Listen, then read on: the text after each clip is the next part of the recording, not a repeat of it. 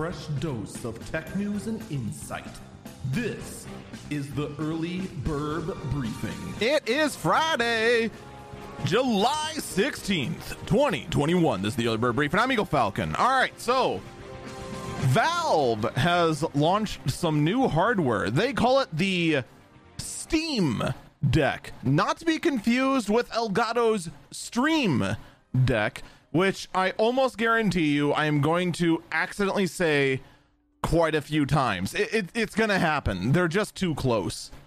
But basically, the Steam Deck is a Switch competitor, almost TM, but it's a PC. It's basically, you take the Switch, actually it's closer to compare it to the Switch Lite.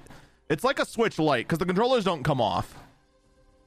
With a 7-inch screen that is an LCD, by the way, 60 hertz display, an ambient light sensor, but it is equipped with an x86 processor, specifically an AMD custom silicon chip. This is running Zen 2 architecture, which is a generation behind, but it is rocking a RDNA 2 GPU, and this one is actually really custom because it's only 8 compute units. You compare that to the lowest end AMD GPU currently available in desktops. It's hard to get specifics on laptop GPUs right now, but I digress.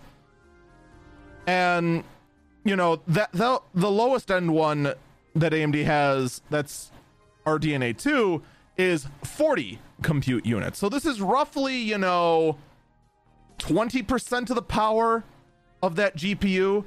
So, you're not going to get a whole lot of performance out of it, but what's really impressive is the fact that this entire package, this SoC, its power draw is estimated to be anywhere between 4 and 15 watts based on the load. We've got also 16 gigabytes of DDR5 RAM, specifically LP DDR5 RAM.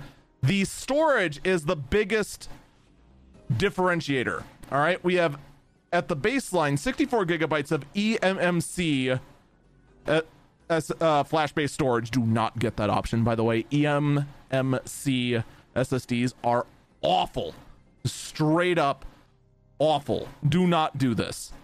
256 gig NVMe SSD, that is a PCI Express Gen 3 by 4 SSD, which is excellent, just straight up excellent.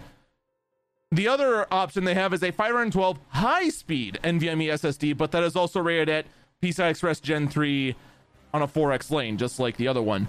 So it's suspected that that one just has a better controller on it. So it's up to you which way to go. The pricing goes $399 for the lowest end one, $529 for the mid-tier, and $649 for the highest end one. These are all running a flavor of Linux. It's going to be running SteamOS. We got joysticks, we got trackpads, we got all the buttons in the world on this thing. This thing is estimated to have anywhere between 2 and 8 hours of battery life depending on the gameplay. This looks like a very interesting device, but I'm going to be very, very curious to see how often do you get 8 hours of gameplay and how often do you get 2 hours of gameplay, and also how well does it work with Windows installed. The fact that it can also be docked also makes this very interesting as a portable compute unit. That's going to do it for me. Stay safe and stay healthy.